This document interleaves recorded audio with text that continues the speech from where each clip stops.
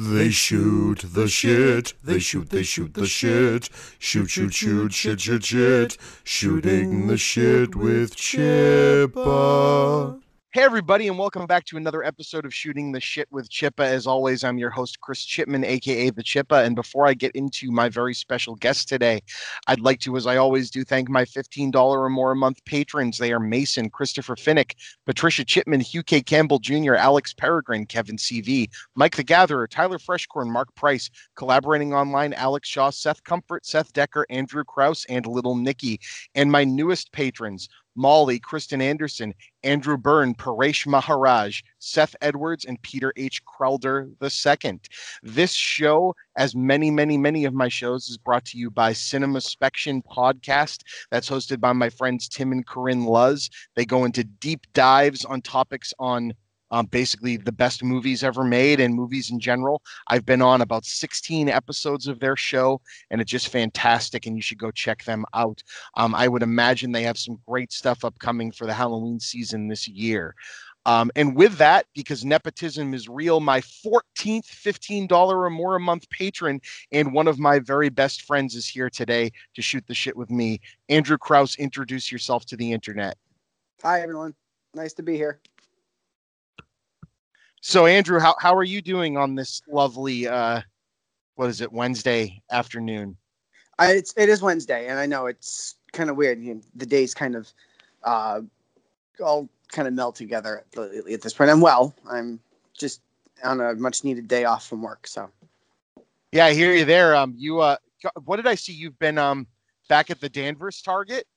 Yes. Well, I just did a cameo appearance yesterday, and I'm not gonna lie, that's gonna be the only time I'm gonna do it. But no, I did a cameo appearance yesterday just to give them some support. They're kind of in they got a lot going on. They needed some extra help from a lot of different stores, so I got the call this time, and I just went. So it was nice to see everybody, and for those who don't know, I worked at that store for 18 years before I moved to my current store, so. I have a lot of friends there, and it was really, really nice to see everybody. But I really do like my new store, so I had really no plans on going back there anytime soon. Nice. Yeah, no, I just saw you covered a shift. For those of you, Andrew, like me, is one of those, essential employees that have been pulling along the world ever since the beginning of this mess we're in since March. So, Andrew, you've basically been there the whole time, right? There's been no, you guys. I have. Right? Yeah, I have. Target never closed for anything. So we've been there since the toilet paper shortage of 2020. And now it's the paper towel shortage. I've gone to Market Basket like 2 weeks in a row and they have no freaking paper towels. I don't get that. I have to wonder, at first did people clogging their toilets now? I mean, I gotta imagine that finally at this point, people have been in the house for 6 months now, and eventually they're going to have to start cleaning at some point. So they probably just stockpiling paper towels. It's completely bizarre. So, you worked at the Danvers Target, which for fans of the Talkbuster podcast, hear me talk a lot about a Denny's that I frequented. That was right across the street from the Target that Andrew worked at. Did, back when that place was open, was that a Target haunt as well? Did you guys do late nights and then hit up the Denny's after work ever? No, but I do have a story about that Denny's. Okay. Actually, ironically, yeah. So, a bunch of my friends and I. So for those who don't know, I'm massively into theater. So, we were going to get to that, but go for it. Yeah. Oh, good. So, a bunch of my friends had gone to see, and myself and my mom had gone to see a show in Boston. We had seen Legally Blonde, bad show. We're not gonna rehash that experience. But we had gone. It had come off so late that we had gone to Denny's afterwards because we were all hungry, and the place was just kind of at the time this was I think very close to when it was about to close down. Yeah, and it wasn't the greatest experience, and also the fact the waiter there was a little too friendly with my mom. Oh boy. And, yeah, I don't know who he was, but he was just a little too friendly with my mom. And at one point, and I'm like, I was just very like, okay, may want to step off. However, we did have a couple of times that we went there before Black Friday. So, um, that we had gotten breakfast and coffee at Denny's before Black Friday when the store would open at midnight. But that was it. I really don't have that. That's not a Denny's. I was never a Denny's fan. Oh In God, general. no! Not so much that one. Hardly a fan. It's more that Denny's was the place that was open. That's kind of why we ended up there. Yeah. And we'd be surrounded by the Rocky Horror folk that were coming out of Hollywood Hits on the one Friday a month. They did the midnight showings of Rocky Horror, so you'd have all those folks there. It was a riot. But Which it's just always have not seen yet. You've never seen Rocky Horror? I've seen Rocky Horror, but I've never seen it like in that experience that everybody keeps telling me about. I know experience. A mutual friend we both have that if they know about that, you'll be seeing it as soon as possible. I can imagine. I have a feeling I that same mutual friend has already told me that that's going to happen. Okay. So I was going to say, yeah, no shit. No, so yeah, just to give people hear me talk about stuff. The other cool thing with Black Friday in Massachusetts is that luckily, Massachusetts, even though the fact that places are open on Black Friday at all is kind of a mess, but we're still one of the few states where you can't open before midnight. So that's an interesting little side note, right? Yep, that is correct. And I hope that continues because I do love Black Friday shopping, but I do think people should have their Thanksgiving to themselves, in my opinion. That's what that's what I love about working in Massachusetts, because you go over the border and you go over the border to Salem, New Hampshire, and they're raring to go on Thanksgiving with this is in the past. To my knowledge, Target hasn't released publicly what they're doing this year, so I really can't touch on that. But I know in the past, like people just end up going up to Salem, New Hampshire if they want that Thanksgiving night fix. But what they did last year was they would, in states that could open, they opened on Thanksgiving, closed down, and then reopen the next day at like 6 a.m. Because historically, even when they started opening at midnight, you'd have that initial rush of people at midnight or 1 a.m. because we would open at 1 a.m. That you'd have that initial rush of people, and then maybe like 1 or 2, like maybe 2.5 hours into it, you would get this lull that would happen until like maybe like 6 or 7, 8 o'clock at the maybe the latest, and then it would pick up again. But 9 times out of 10, that rush would be starting when the bulk of the team was leaving. So it just got to be really kind of crazy, and that's usually when I pieced out myself because I would always be on the late shift or the early shift. It was chaos. Some of my favorite Black Friday memories were when we were back up in Lowell. There was a Super Walmart in Salem, New Hampshire that was still 24 hours a day at the time. And so even though they opened at midnight, the Black Friday deal started, you could get in line at like 10 p.m. in the store, like get the thing you wanted. And so you didn't have to wait in the cold. And it's like, that was actually kind of nice. You know what I mean? Yeah, I mean, having worked in that store for as long as I have, even in Danvers anyway, I never got to experience, because I went right from 17-year-old high school graduate to 18. I started when I was 19. So I started really early, so I never really got to experience the pandemonium from the guest perspective. I always saw it from the team member perspective, and at first it was really, really crazy. So people would literally run in, grab whatever those doorbusters were, and then they would fly out. They would fly to the front. And then as I got into management and Target got wise, when people started trampling other people, they got a little more controlled in the way they do things, and they started like metering guests, and they would let a couple people in, stop, give them a minute, then let a couple more people in. Similar to how they do it now with if stores still do lines out the door to for capacity. Right, exactly.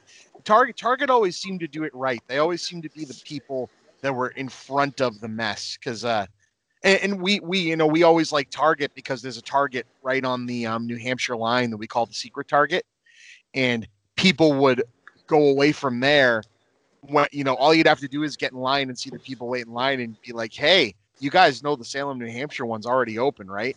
And like half the people would leave because they were like, so then it's like you had your pick of everything because there was no one left.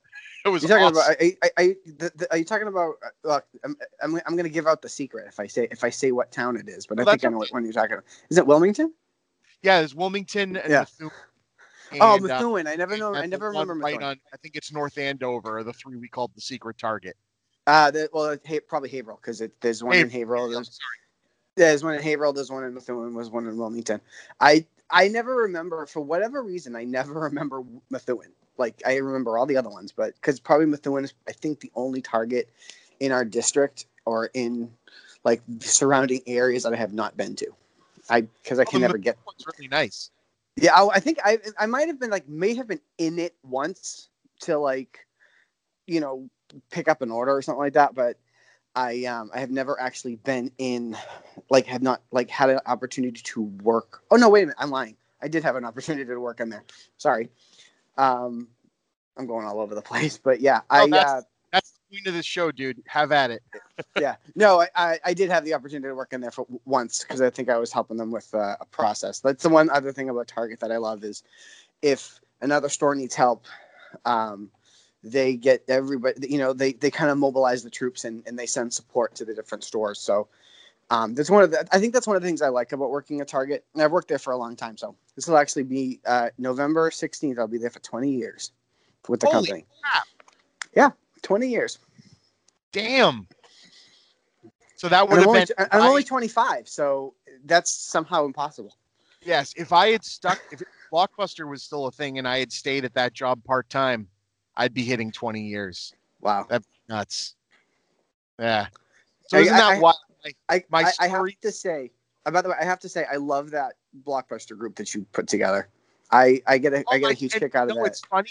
I can't take the credit for putting it together. I got asked to join. Oh, really? And then the guy who created it became a fan of my show and asked me if I wanted to admin the page. So I just started inviting everybody. Yeah, no, it's one of those just victim of circumstance kind of things, right? Like he's a guy named West. What's his first name? Oh, I feel really bad that I'm not remembering his name online. He's going to be pissed. But he runs West Media Group. He runs online radio channels out of North Carolina.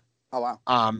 And he has like a 90s page and a few pages. And he really thought the idea of having a movie site themed around Blockbuster would be a cool idea. It started a few years back. And so he invited me to that, and I'm helping him, figure out stuff for the radio stations. And Jesse, his name's Jesse West. There we go. I'm like, I wanted to call him Taylor, but Taylor's the guy that directed the Blockbuster movie. But yeah, no, the page went from like 500 or 600 members to nearly 1,000 just from me inviting people. So that was cool.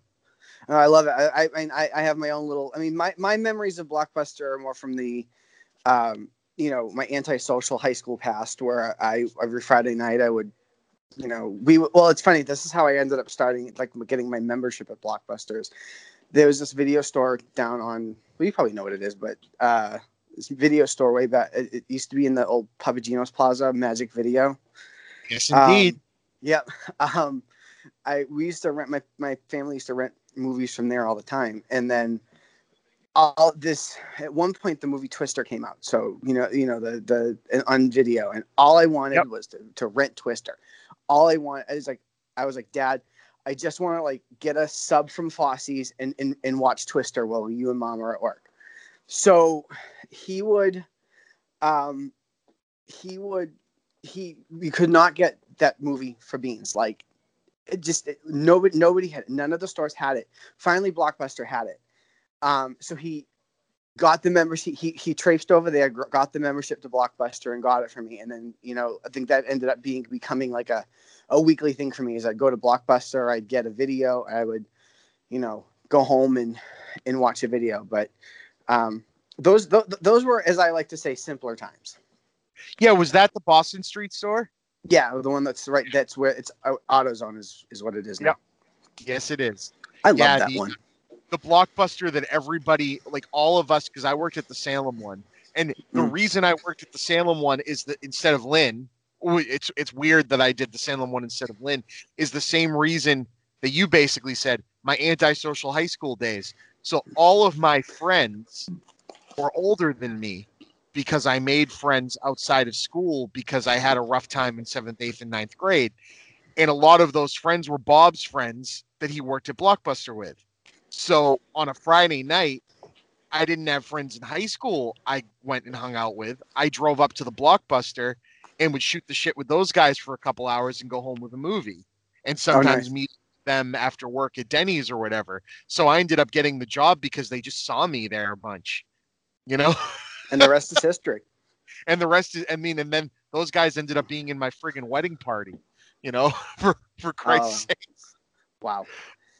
That's But, crazy. yeah, like I said, I wish I had a great story like that, but I don't. Like, I was just the literal antisocial kid. Like, I didn't do much. And I mean, I also went, you went to, you went to St. Mary. How did you graduate St. Mary's, or did you? I did. I got out of there in 9th grade, and it had nothing to. It had nothing to do with the school. It had to do with my classmates. That was I had the worst time with the kids in my grade at that school. And I couldn't be near them anymore. Yeah. Well, like I said, I had gone to a Catholic school, but I went to school 4 cities over from where I live. So I went to Malden Catholic, which is 4 cities over from Lynn. So most of my friends, away. Malden's 4 cities away. Well, oh, right, because it's Saugus Melrose. Oh, well, shit. It depends on which way you go, but usually I would go from Lynn to Saugus through a little bit of Revere into Malden. Yeah, no, you're right. Shit. But yeah, but you know, growing up in that environment, it was, you know, having that, you know, all of my friends pretty much were either didn't live near me, didn't live anywhere around me. Plus, I was also that wallflower that didn't get his license until he was 19 years old. So I really couldn't go anywhere. So like I said, that Boston Street Blockbuster was a godsend. I mean, I did have friends. I don't want people to think I was a pitiful person. I did have friends. Some of our, I mean, it's funny that you and I didn't meet and be friends sooner, because our fathers worked together my entire childhood. Yep. We had mutual really good friends. Yeah. I still think that was hilarious, the way we actually met. Like, yeah, absolutely hilarious. That none of us, I didn't know who you were, you didn't know who I was, but yet we carried on like we had known each other for years, and then the next thing you know, this mutual friend goes, "Oh yeah, Chip's dad works at the item." I'm like, "You do? He does?" Yeah, we literally were hanging out 2 or 3 times before I didn't know your last name. This is just Andrew. Right. You know what I mean? And I didn't know your last name other than I just knew you at that point as just Chris. So or Chippa. You know what's really funny? I would have picked up on Chippa because I knew Bob before I knew you. Oh, that's true. That's true. I had met Bob because he knew Mike. So my friend Michael. And how did I not meet you through Lawless? I don't know. That's another mutual friend. Like, how did Mike Lawless was my only person I hung out with at St. Mary's. Yeah.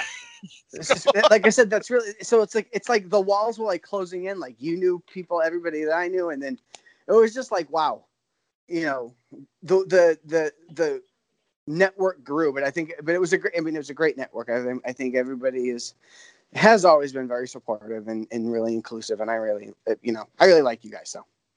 Well, that's awesome. And for those of you listening, as you can tell, my real life connections and friendships happen the same way they do on here. Like I've met so many people through circumstantial connections through these silly podcasts. So I'm finding ways to make friends every step of the way. But what was I going to say? There was something that popped into my head so one of the reasons I wanted to have you on this show, I mean, outside of just getting to talk, because I do want to talk about musicals too. I want to get there because a lot of geeky people listen to this show, and Hamilton is a really, really big deal right now. And so we could talk about stuff like that. But I did want to give you a chance to talk about, Andrew, your full-time job is Target, but you also have dedicated, I'd say, more than 20 years of your life to Boy Scouts, right? Yes, that is correct. So I wanted to give you a chance to tell people about that, because I think far too many people, especially nowadays, have a less than stellar view of that. And it's always good to find someone that I know who's genuinely a good person, because I loved it when I was in it, and I only got out basically for the same reason I got out of Catholic schools. I just didn't like the people. But I think there's a lot of good there, and you obviously, have dedicated a ton of time. So just, when did you start? So I started, it was funny because I went to Catholic elementary school, and like most Catholic elementary schools, you wear a uniform. And I just kept seeing all my classmates, in second grade, they didn't have to wear the uniform. They wore this other uniform that looked really cool. So I said to my mom, I'm like, Mom, I don't want to wear my uniform for like one day a week. So I want to join this thing. Like, I like this. This looks cool. So she signed me up. I became a Bear Scout in Mrs. Kavanaugh's Den 3 Pack 22 at St. Pius. So you jumped in after Tiger Cub. Yes. So contrary to popular belief, you actually don't need to start from Tigers and work your way up. You can join at any time. You can join in Scouts BSA if you want. And it's now called Scouts BSA because, as people may not know, they have starting in February of last year, I think. Yeah, February last year, you were able to start girl troops. It's not a co-ed program, but it's a co-divisional program now where you can have boy troops and you can have girl troops. So, one of the reasons. Go ahead. Here's a question, because it'll come off as I can see the comments on this already going into the hot button issues of today. And again, that's not what this conversation is about. I think there's a lot of good in it. But when you say they have girl troops and boy troops, do they allow people that identify as either to go in? Like, say someone transitioned or whatever, or is that not a topic that even comes up yet? To my knowledge, it hasn't come up yet. I mean, if it has, I really don't know. It's more just, to be honest with you.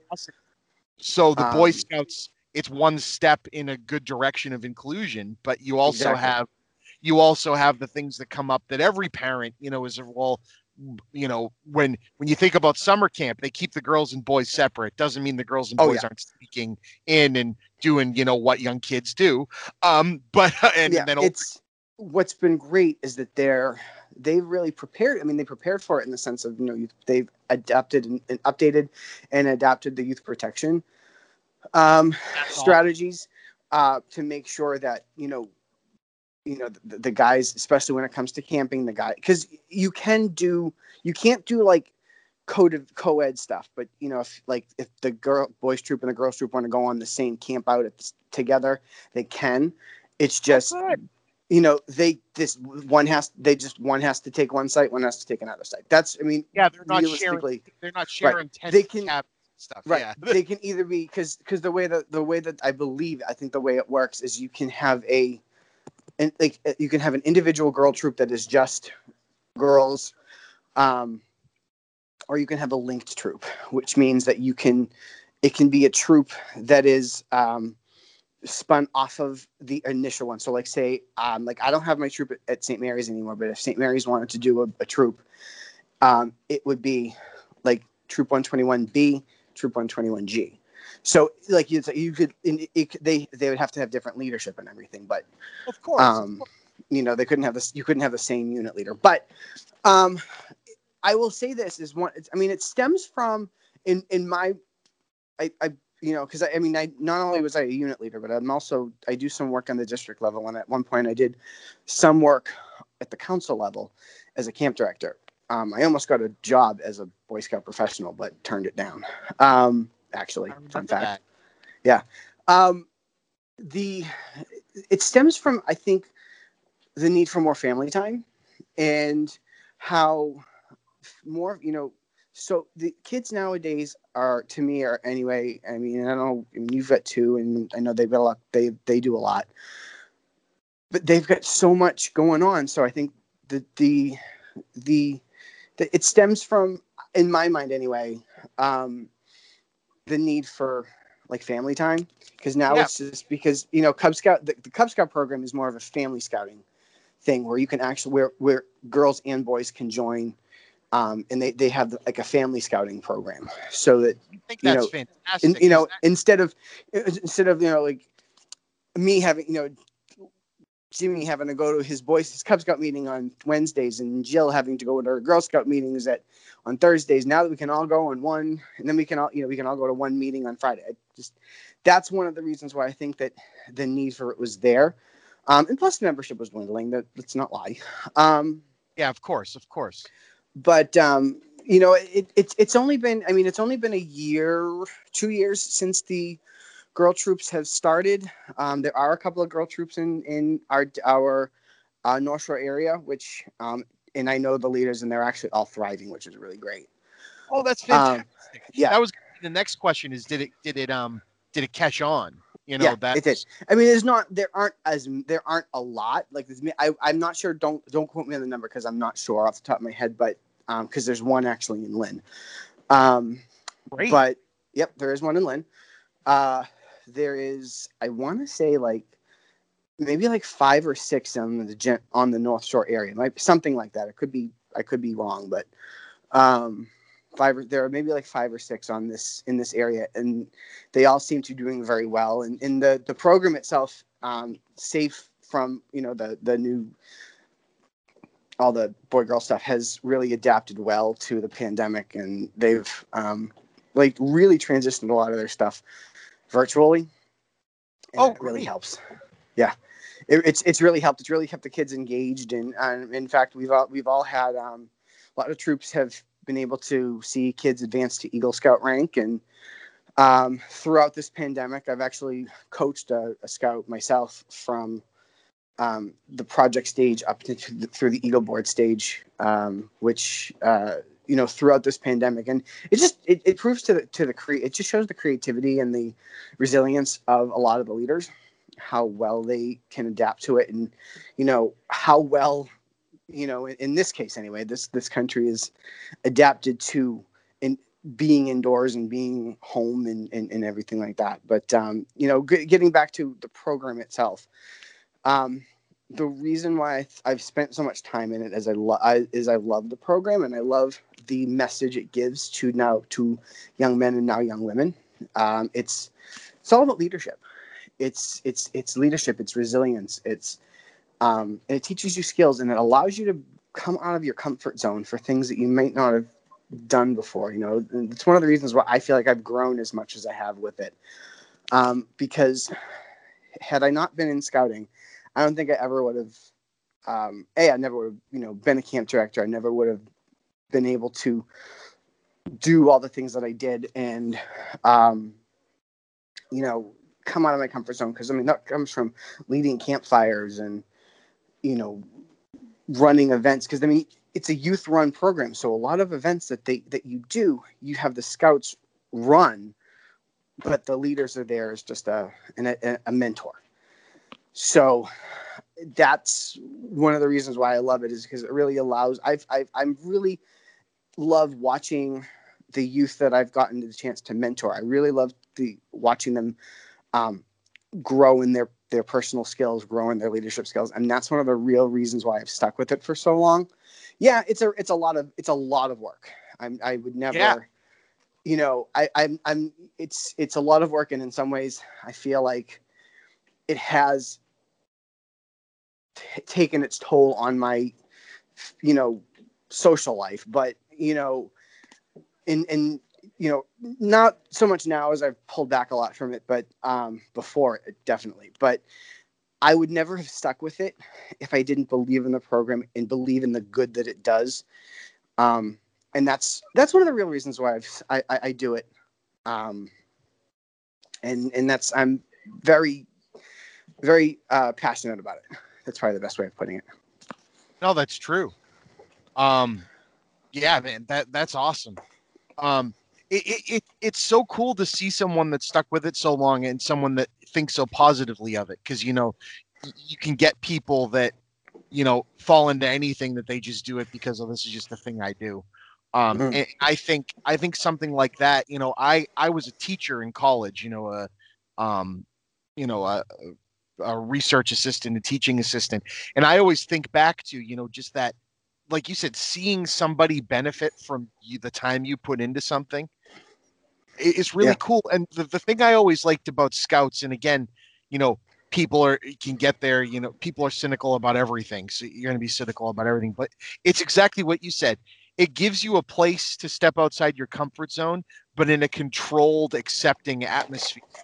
right.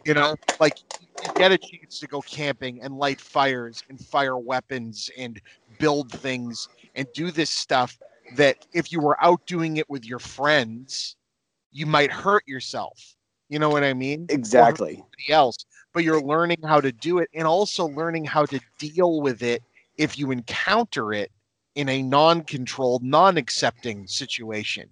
How many Exactly. times have I, since scouts, been camping with my friends and be the only guy in the group that knows how to light a fire?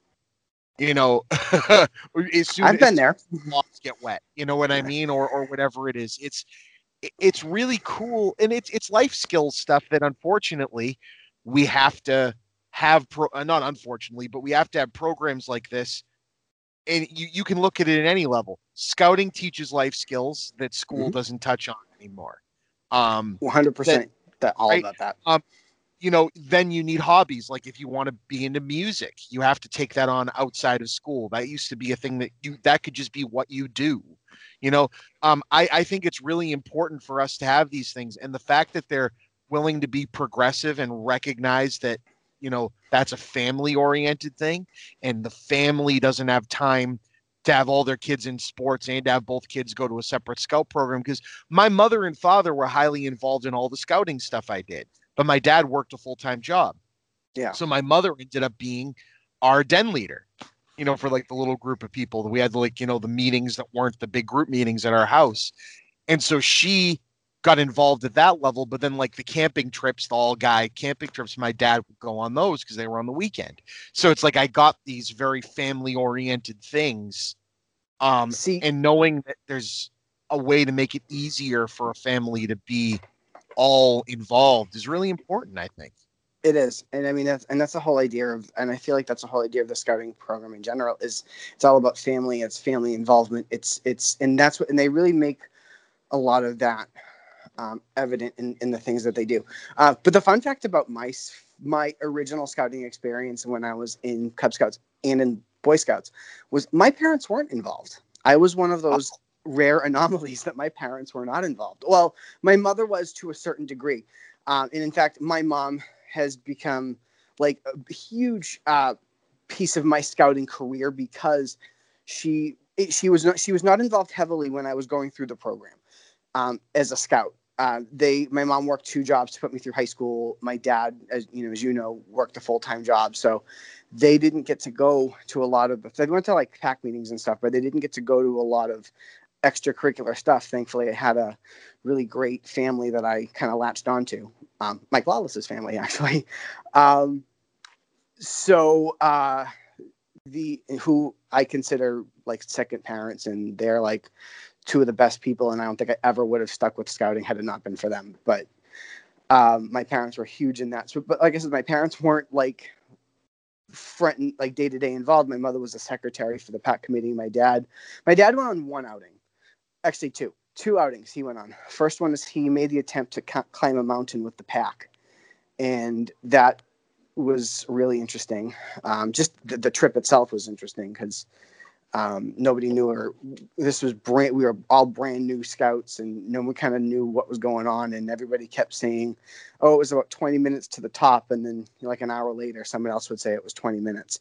But the second one was probably the best one because, in a weird way, because he decided he was gonna come with me to a trip we took in Vermont because we were going to look at colleges. So this was one of my last trips as a youth.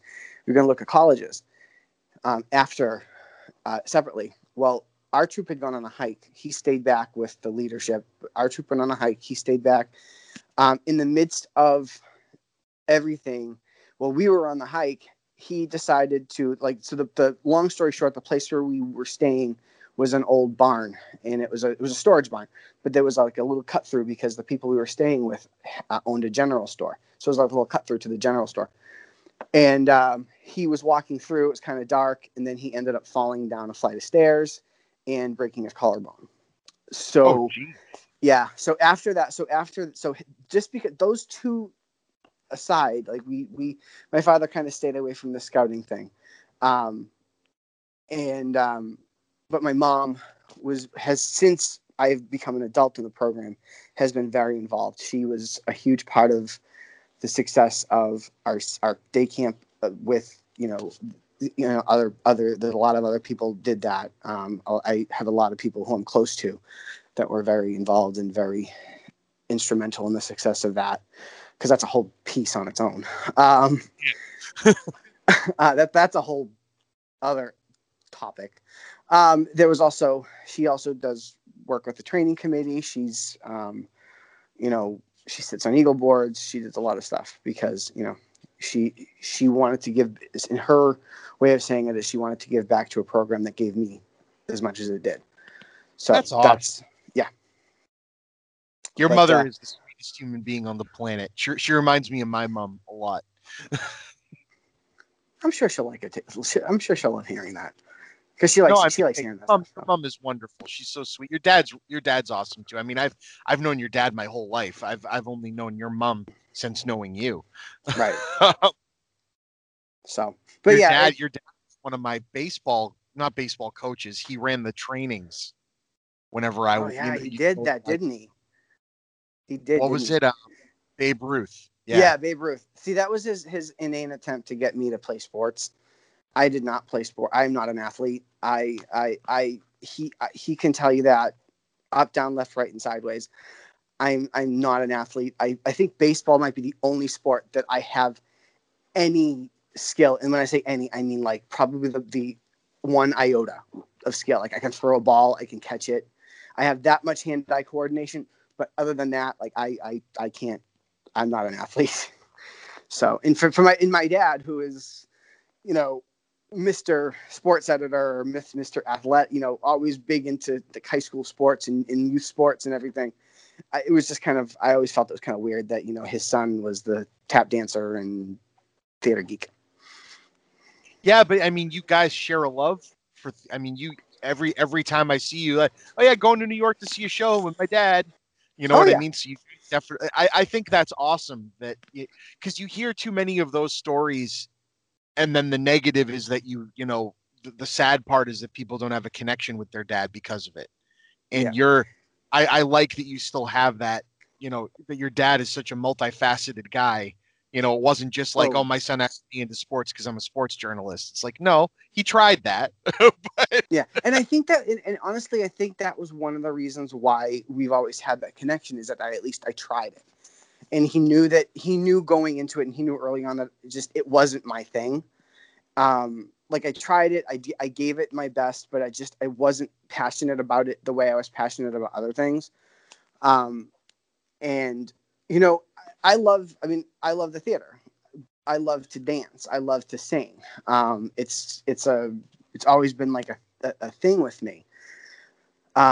So it, I'm lucky that he always supported me in those endeavors, because, he'd always go to, like, anytime I was in a theater production, he'd go. All of my dance recitals he would go to. He would, as a family, every so often, every now and then, we'd break out the old piano downstairs and we'd just sing for a while. So it's like little things like that, I'm really thankful for, as, to have him support me in that endeavor. Absolutely, dude. And you're, like I said, you're an essential employee and you've got, a good support system, and you need all those things because it's pretty rough out there right now.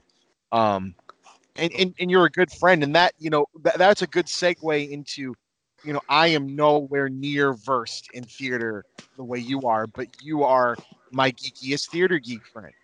And so, That's for along with sure. Danielle and Janine and my wife's way into it too. But, it's, it's really cool because in running the show and in the pandemic starting, a big topic of fun ended up being Hamilton because I know Lin-Manuel Miranda. I know that You know him? I mean, I know who he is. I Okay. don't know. I was like, Yeah, he's my buddy. He's my buddy. No, you kidding me? I would have seen Hamilton on Broadway if I knew Lin-Manuel Miranda. But I know. Sorry, I had that him. gullible moment for a second. No, that's okay. Through the other stuff he's done, and he became a big deal and did stuff with Moana, and he's been working with Disney and doing other things. And I had heard a couple songs on the Broadway channel from In the Heights and things of that, but I had never really heard anything from Hamilton. And it's weird that I didn't seek it out because it was all readily available. So I kind of went into this thing cold. And I've been addicted to it ever since it came. Funny story. I hope we have time for it. But funny story. I love Hamilton. So so I feel weird, like a weird theater fan for saying this, but I loved it. It was a great show. It didn't blow me away the way that other shows have. And I think part of the reason is that, in both the time that I started in Boston, I had paid a beautiful $1 for the ticket. An absolute, but it was an amazing. It was cheap compared to the rest of them, but I had gotten off a StubHub. It was an amazing seat. It was like first row mezzanine. I had a clear shot to the stage. Oh shit! Yeah, it's one of the things. That's like one of my biggest things when it comes to going to the theaters. I got to sit up high because I'm short, and I don't like to sit on the orchestra because 9 times out of 10, I sit in the orchestra area, and somebody who's 6 feet tall will sit with a bouffant hairdo will sit in front of me, such as when I saw Beetlejuice, but that's a whole separate story. Next time I see you, we'll talk about that. So I had seen it. The problem was I hadn't eaten anything the entire day. I had starved myself thinking I'd have time to eat before the show, but I didn't have time to eat.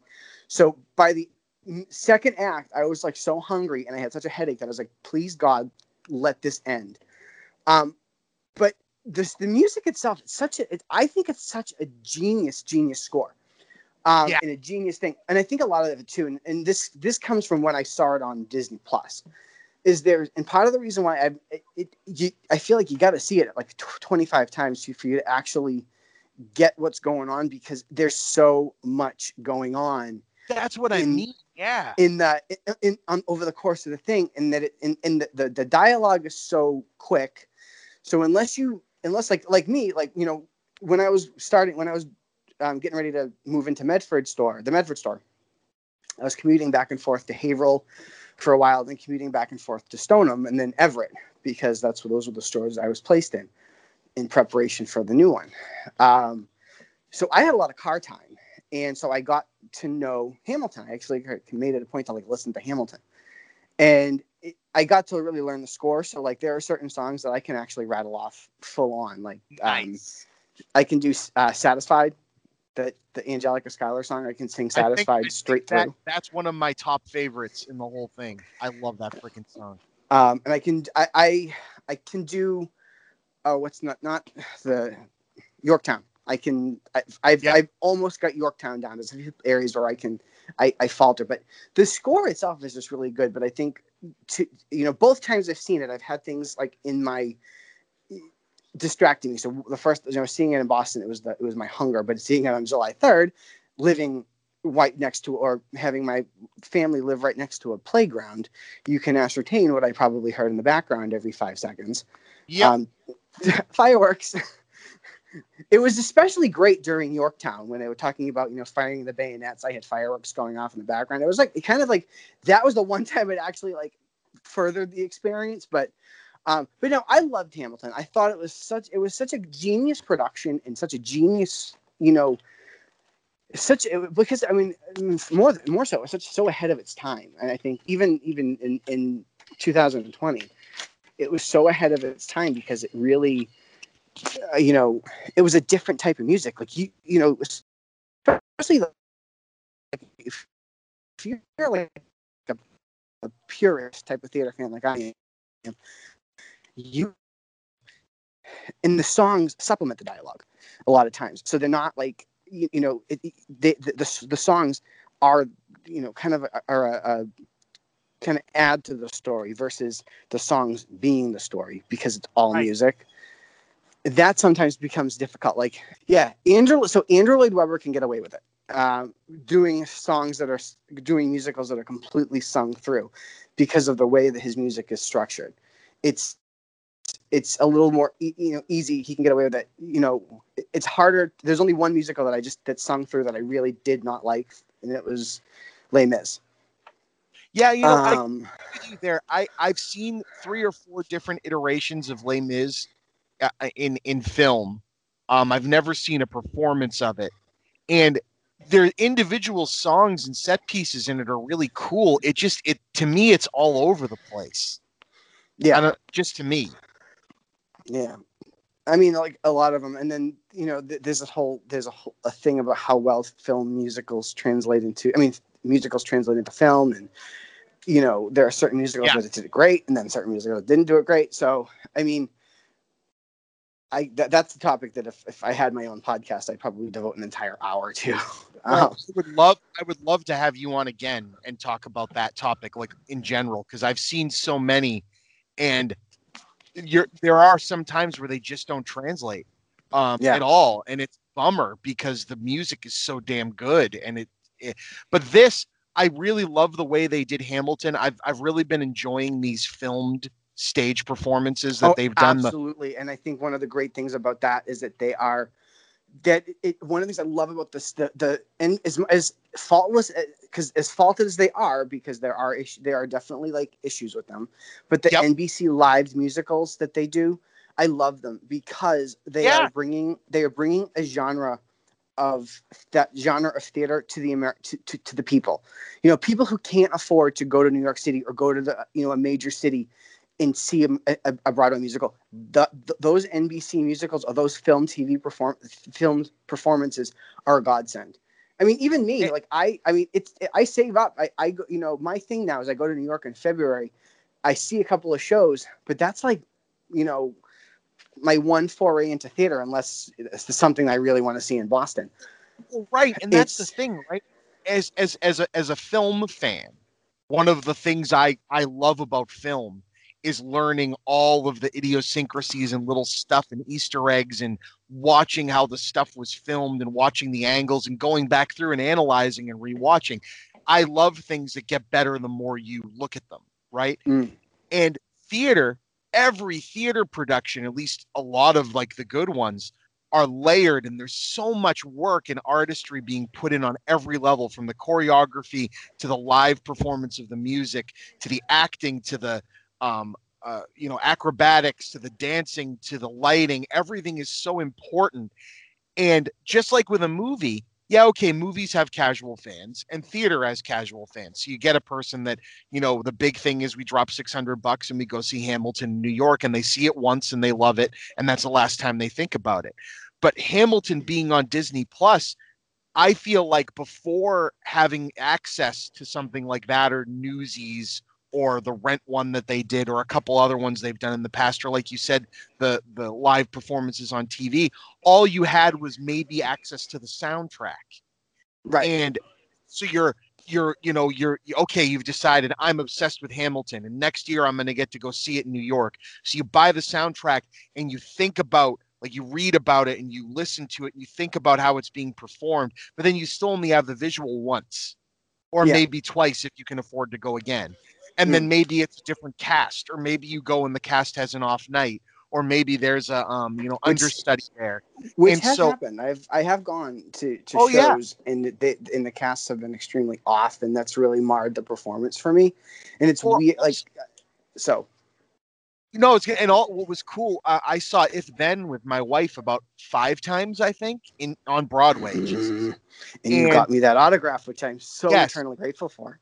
and what was great is every time Adina Menzel was all. I mean, how the if she was going to have an understudy for a performance, that probably happened very rare. You know what I mean? 'Cause, I mean, she's the draw for that. But getting to see a musical that many times and we saw, other actors, understudies play them sometimes. And it's like, that was a really cool thing to see. Maybe it would be cool the next time they do one of these, like, especially, to do we're going to film the live performance with the current cast and then film a performance with the traveling cast or film a performance with their understudies. I love learning more. Like, I love how every character, the duality of all the actors playing different characters in both halves, are basically playing both their characters in the opening of the thing, where, the "we fought with him" line is, no, yeah, we fought beside him, but also we were Thomas Jefferson and James Madison, so we fought against him. And I'm like, this is brilliant. Also, you probably know the statistics more than me, but there has got to be some sort of record for the amount of words in this goddamn play, because I don't know there are some there it's somewhere. I don't know where it is, but I have heard the number and I've seen it. I just don't remember what it is. I'm a wordplay guy. I love wordplay and word puns, and this is full of them. Almost every line in this thing has a double, if not quadruple meaning, and it it blows me away how someone can be so, like, not only that ingenious with the words, but like you said, you can go from a song that's so nowadays, but with a character that's so not, and it fits so well together, but then also have beautifully done, like, old-fashioned Broadway numbers mixed in with it, especially when you have a character that's the point, is this character is supposed to be set in their ways and old-fashioned, so they don't rap, or they don't sing a bluesy, like R&B song. Another thing it's funny. The funny you say that, because I think, don't quote me on this, because I remember hearing Jonathan, I think, because I'm assuming you're talking about Jonathan Groff as King George. Yeah, no, absolutely. I remember an interview that when Hamilton was like first coming out, that Jonathan Groff did. I think I remember it, but it was like, because I also listened to the Sirius XM Broadway, Seth Rudetsky, so I think he was doing an interview with him, and I remember, for some ungodly reason, him saying something to the effect of, you have all these people that are coming, that are watching Hamilton, they're trying to follow it because of all the crazy, all the fast words and everything, and you get these, then now you finally got this guy coming out that's just singing a plain old song, and they're like, oh, thank God. That was actually the first song that I latched onto, was "You'll Be Back." Probably because it fits my range extremely well, and I love to sing it. Me too. I have Smool, and I tried the karaoke app Smool, and I will sing it on occasion. And of course, every time I sing it and record it, they delete it because of the copyright. But I love to sing that song. It's like it's just because I love one of my pipe dreams, and it's funny, is I would love to be a character actor, I don't strive to be like a De Niro or a Travolta or name a huge celebrity that everybody pays attention to. I want to be I'd love to be an actor in a show where, like, they're so versatile, because that they can act in a crime drama and then cameo in a comedy or whatever like that, or even in theater. They're just like, they're the ones that come in, they steal the show, but they just steal the show with like one number or one thing, like King Herod in Jesus Christ Superstar, or he comes in for like one song, but he steals the show. I would love to be that kind of character, because it's like, I'm not a good actor. Like, I can't act when I have a paper bag, but I can interpret songs. Like, I can kind of interpret the acting through a song. And I mean, if you can come out and sing a 4-minute song, stop the show, and like be the only thing that somebody talks about, that's like the best thing ever. So I agree.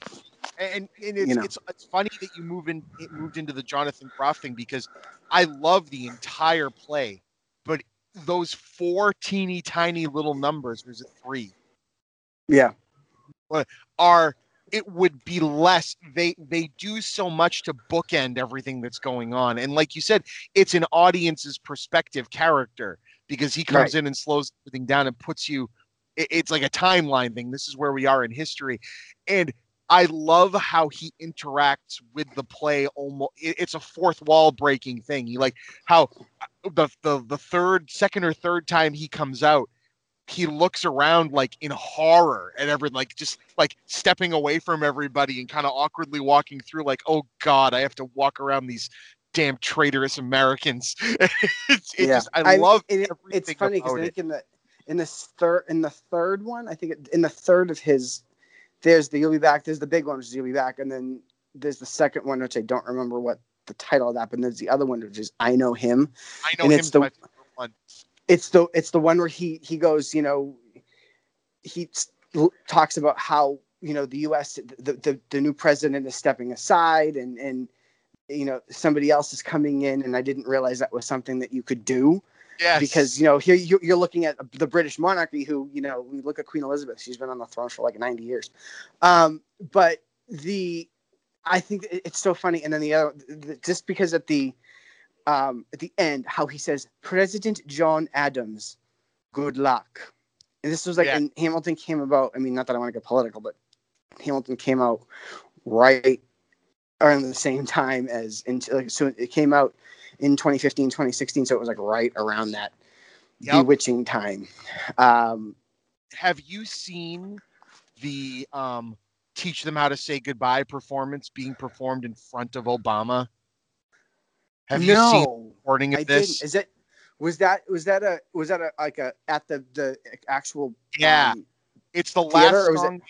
It's the last song they played that night where they did Hamilton at the White House. Oh, and yeah. The look, they cut to the crowd, and it's just watching that now. Like watching it then was kind of like, okay, cool. This is a cool send off for a cool president. All right, go for it. And then watching it now, it's like, fuck. Yeah, I know.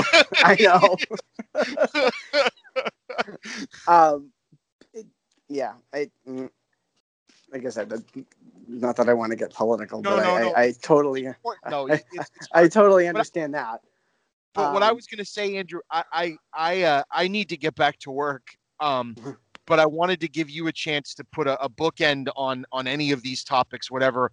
Give a shout out to anybody, anyone, anything. Point people in whatever you'd want to say to the world, or the tiny portion of it that listens to this, and also let you know that I absolutely had a blast, and we have to do this again. So, thank you. I would love to be on again. There is one thing I do want to say. Yes. Maybe two things, but one. If you go into a store and they ask you to wear a mask, please wear the mask, because if you don't, we're never going to be out of this.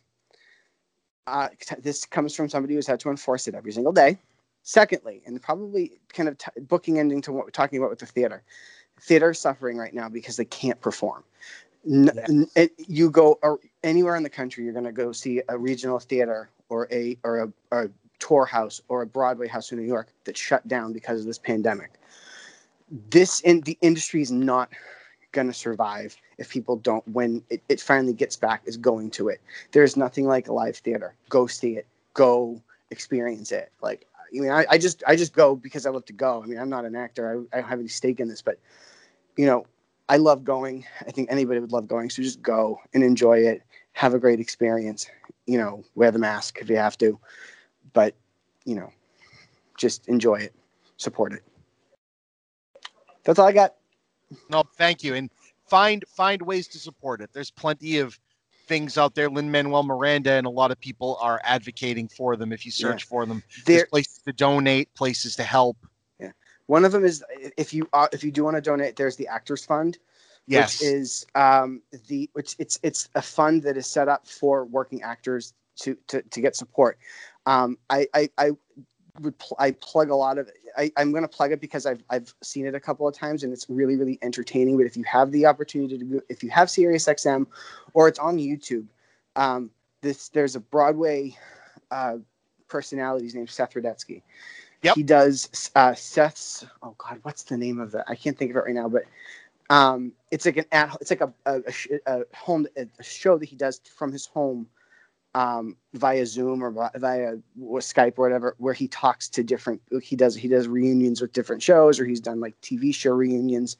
But all the proceeds from you can donate. It's a free to watch, but you can donate, and all the proceeds will go to the Actors Fund, and they've raised quite a bit of money from it.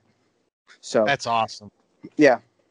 I like I said, I can't think of the title of the show, but just search his name on YouTube. Look up his name. He's yeah. I've watched the show and can't think of the name of it. So that shows how good I am. But dude, thank you, and thank you for the wear the mask thing, and for those of you in retail who unfortunately are stuck at the front lines having to enforce this. Listen to a guy who's been there for a long time. Please enforce it. I feel bad, the other customers in there that want to wear masks and want this to get better will be there to support you. I know it's really hard to tell an older person, or, I remember being a 17-year-old at a Blockbuster having to enforce rules to people that were 15 years my senior. Sometimes people have to be told that they're doing something wrong, and 9 times out of 10, they're going to go, oh shit, and fix it. You know what I mean? But if you are afraid of being met with aggression, just know I don't think there's a customer out there that, isn't going to pig pile on a jerk if an employee comes up and tries to get them to, wear a mask and they have a flip out like some of the ones we've been seeing online. So please keep fighting the good fight. Please. Will do. Yeah. Will do. I know it's hard. Thank you so much, Andrew, for shooting the shit with Chippa, and you will be back. I love Wow, it. that wasn't even intentional. I will not send fully armed battalion to remind you that you're coming back. You're just going to come back. So thank you all for listening, and we'll see you soon. Bye.